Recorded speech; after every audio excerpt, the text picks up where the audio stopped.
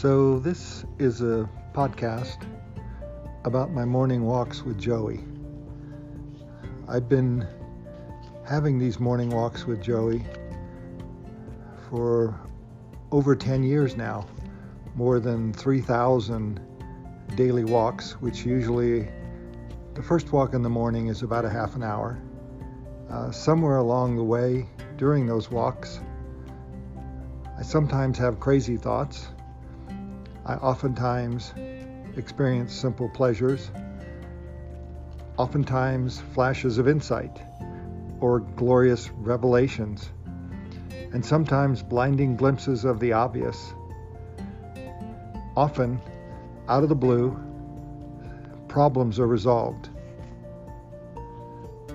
So this is about those morning walks and what happens every day of my life with Joey.